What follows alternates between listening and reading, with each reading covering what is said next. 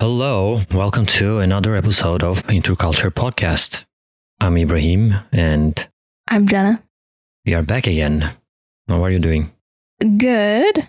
I went to a museum this week on the free night, obviously, because I'm Which museum? New museum. Isn't it somewhere in Chelsea? No, it's on the east side. Oh, But yeah, that was quite fun. The weather's been nicer. And I read a book, which was very exciting for me because I usually peter out and get bored of reading. So that was a great accomplishment for me. I can't focus on reading more than 10 minutes.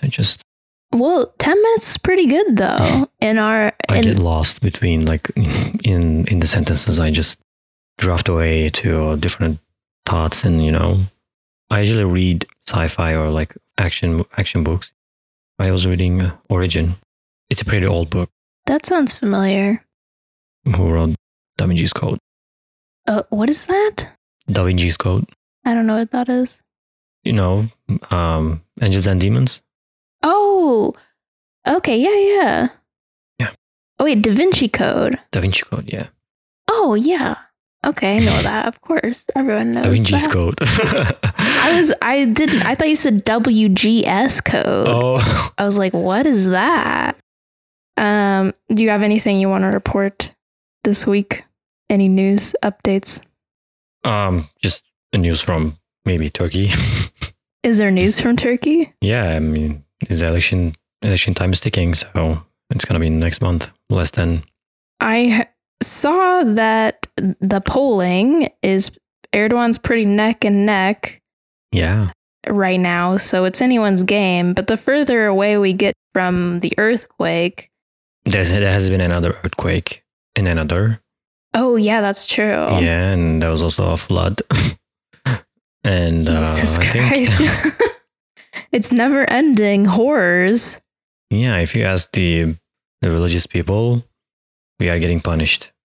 Oh, Yeah, really? Turkey is getting punished right now by the greater God. So What did Turkey do to warrant this? a lot of things, like in their eyes, Turkey is like a den of sins.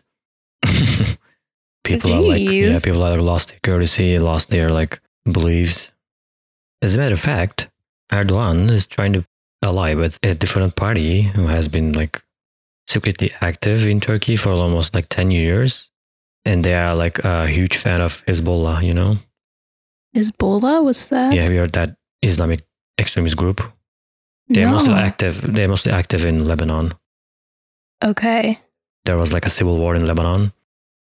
Is this like an Islamist group trying to bring Islamic fundamentalist group? but trying to bring more Islamic law into government type situation, or? Well, they are it's a really small party.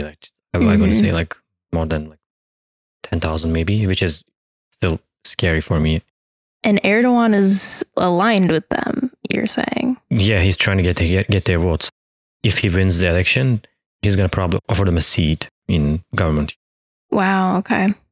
He really has nothing except the religious element. He just doesn't want to lose this. Of course not. If he loses, they're going to go after him. So he became the, 20th richest person in the world. For the last 20 years, that's impossible with a humble salary of being a president of a country. So, wow. Well, I've been reading some people online talking about how they think he might try to pass a law or something to be able to stay in power before the election. Is that a possibility? Yeah. Yeah. Nice. Well, I'm glad actually we're talking about Turkey because our topic is multiculturalism. And there's something that's been coming up a bit for me in Turkish culture, kind of. Oh. And you do this too, actually. I do it? Yes. If you're going to say something of consequence, you have to preface what you're saying Okay. beforehand. So what Memo will always say to me is, I'm going to say something. And like when we text each other, if I have something to say to you, I'm just going to say it. But every time you message me, it's, hello, how are you? Like, what's going on today? before getting to the point, you know? Yeah, it's kind of a cultural thing. You have to ask. Yeah, it totally is. And for me, that is so foreign. I mean, this is something I have a laugh about with other Americans is like... Doesn't sound so naive. is the whole like, okay, sit down, I'm going to say something. and it'll be like, I'm going for groceries today. You know, like the most dramatic sounding thing to me. News. Yeah. Prefacing things before you say it is very important in Turkish culture. And I've often been like amused or annoyed by this. And a couple days ago or yesterday, I can't remember, I had this experience where I said something that Memo had a very strong reaction to because he said, that came out of nowhere. Like, I'm not going to like be specific, but let's say we were talking and I said, hey, I think we should go bungee jumping. And his reaction would be like stunned silence and like end of conversation.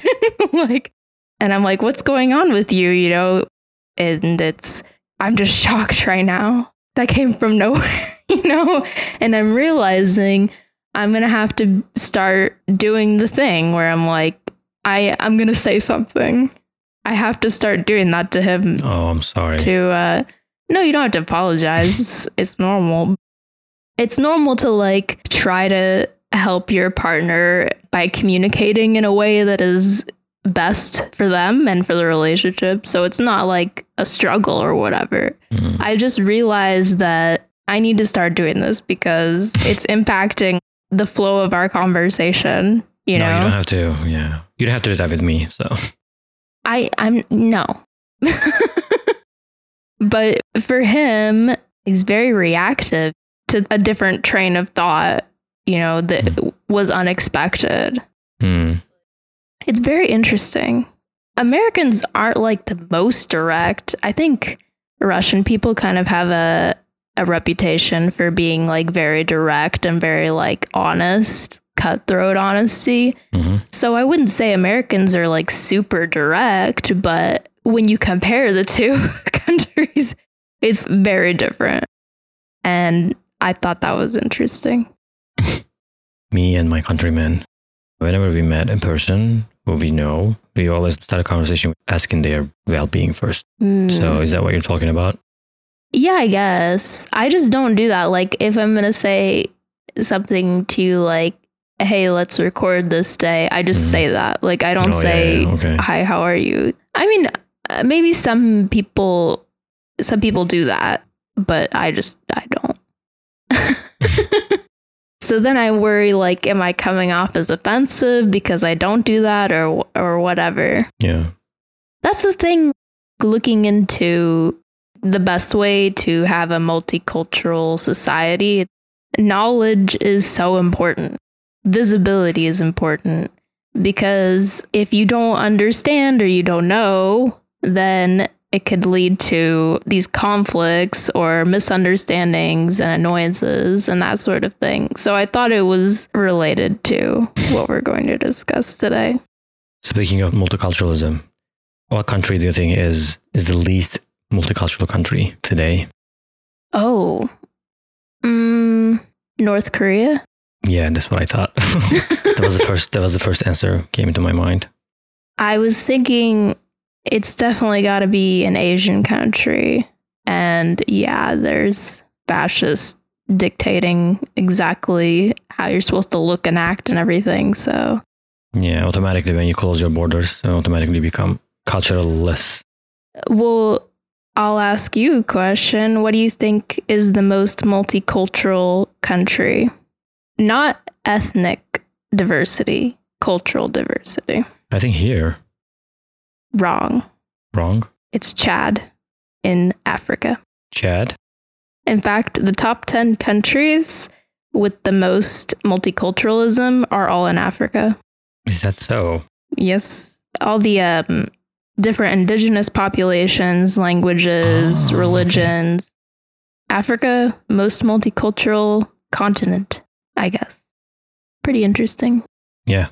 Do you want to talk about its advantages? I think I don't see any disadvantage of living in a multicultural society, but I was like researching some and I came across conservative fundamentalists talking about the side effects of being in a multicultural country, Fox News and stuff. Well, I think there's two aspects of this. And one is trying to bring about social good, which is equality and inclusion, right? You might not see like a direct national or economic benefit or whatever, but those are just generally good things human beings try to strive for. And then there's also the national benefits of multiculturalism, and there are some, which I think we'll get into as we go into the topic more. But yeah, I don't think you can really make an argument with someone who is against inclusion on principle, which we talked about before in our immigration episode about seeing yourself as superior to others. When you are in that mindset, you can't appeal to them like, it's good to have an inclusive society. You can go to a new continent and colonize them, you know? Also, there's a distinction to be made between when we talk about multiculturalism just like casually versus this political ideology, which means that you need to recognize different cultures within your country, allowing space for them. Well, here's the Encyclopedia Britannica definition. It's the view that cultures, races, and ethnicities, particularly those of minority groups, deserve special acknowledgement of their differences with a dominant political culture. And some people are a little afraid that that special acknowledgement means special treatment, which is not really the point. It reminds me of this question. How is it different? Like, what is it exactly difference between like diversity and multiculturalism? Diversity, I think, encapsulates a bit more than culture, right? I mean, culture is a huge, broad category, which includes like, well, I think I wrote down some values, underlying assumptions, beliefs, typical behavior, history, traditions, customs, social institutions, and languages. Diversity, though, that can include things like being differently abled, different age groups, different races. A multicultural society is diverse, but I think also even a monocultural society also contains some diversity, just on the basis of all human beings have difference, right?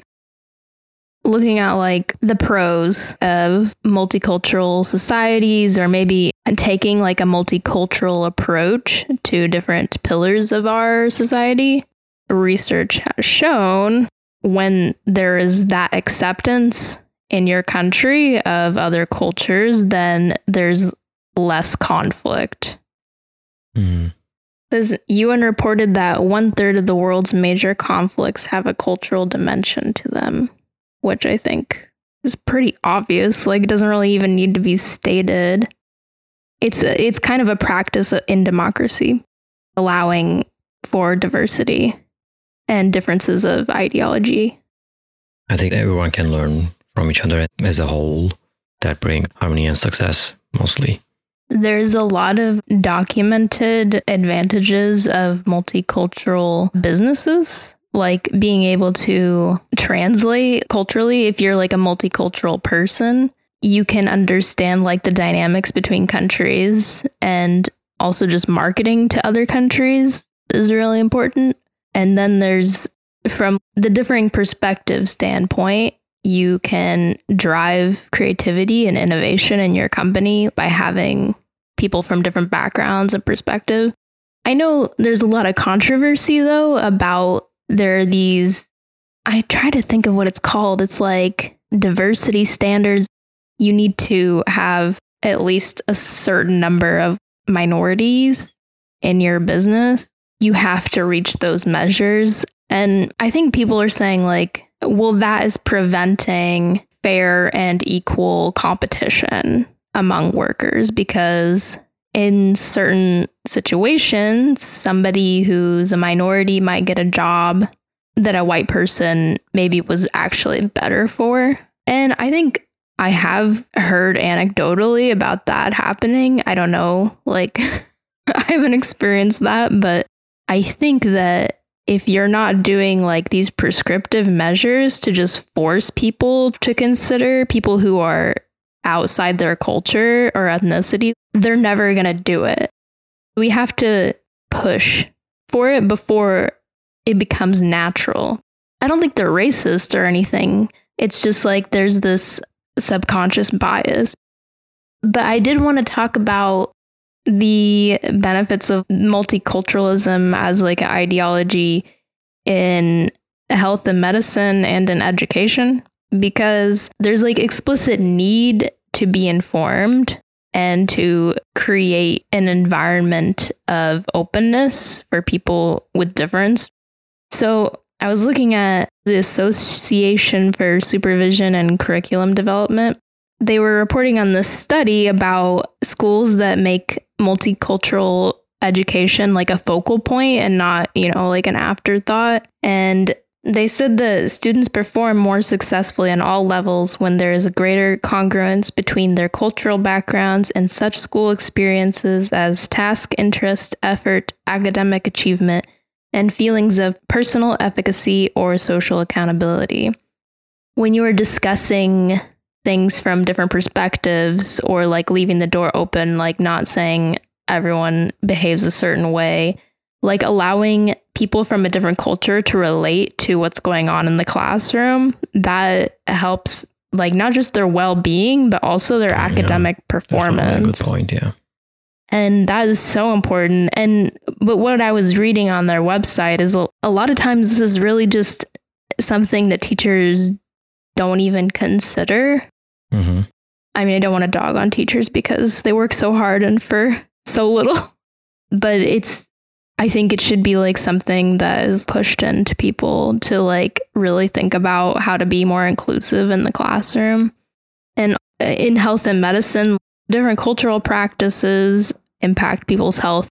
You can't research from one cultural perspective. They include different behaviors. And in clinics, doctors, they have to do that same thing too. Like they have to be aware that people have difference in their behavior. There was a really interesting study I found by Global Citizen talking about multicultural societies. And I think they specifically talked about where a religious population starts to grow that's different from the majority culture. And they were talking about the difficulties when this first starts to happen. People lose trust in the community at large, and there's more feelings of anxiety about this unknown culture coming in, right? But they say in the long run, it actually benefited their quality of life. But in the first like 6 or 7 years of that change in the demographic, people felt a lower quality of life and like lower trust in their community. So that's another point too, is it's not easy and immediate for people when they're experiencing demographic change in their community. It takes time for people to like adapt and feel secure about it. And then they feel good and like reap the benefits. I don't know. That's something I always am like harping on. I feel like is you have to be patient with people and like give them time to open up their mind. They do need the time. If that is there, then they can reach a really great point.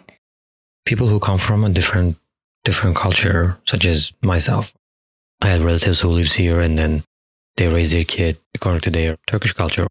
They want them to blend in here also. They like celebrated the cultural aspects here too. It's kind of important not isolate ourselves. Of course, people love their culture and they don't want to shake it off unless it's like truly horrible, which happens. But they also don't want to be feeling constantly at odds or as an outsider. You know, it's like, of course, your culture will always be special and meaningful to you, but does that mean that in every single interaction, every season and moment, like I want to be the other? You know, it's like, no, I want to. Yeah. Okay, so let's go to critiques for multiculturalism, which you talked about a little bit with people feeling threatened about having like different types of people they don't understand. We were talking about the Fox News thing, right? Like their standpoint is that once you start giving special acknowledgement to these groups, then that means you're going to be taking away from white people and they're going to be run out of our country. There's going to be a white genocide, which sounds insane, but that is like literally the regular talking points, like on Tucker Carlson show, you know, is that white people are under threat in America. Well, what is white people culture though? It's mostly European culture. But America is not Europe. Yeah, I mean, even though you're a part of a culture, that's part of a multicultural, you know. It's just, I don't know, it just diminishes itself in a certain point. I've encountered people, you know, I used to have a friend back in Kansas. She was white, married to, I think he was Latino. And her mother was like mocking her for marrying like a guy who wasn't white and like saying their children were going to look like monkeys. Some fucked up shit. I mean, it's not as uncommon as you would like to think it is.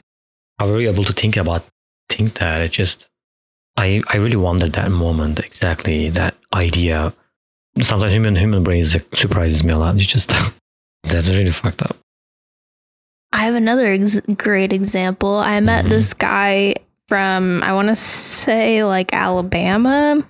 So he was black, but he was adopted by this white Christian family in Alabama. So you can kind of like get an idea of like what their culture would be. He was talking about how he really liked white girls and like he felt very attracted to them, but his family was against mixing of races. And when he met me in Memo, he's like, I think interracial dating is great. And I was kind of like confused. I'm like, who said it wasn't? Like, that's so weird.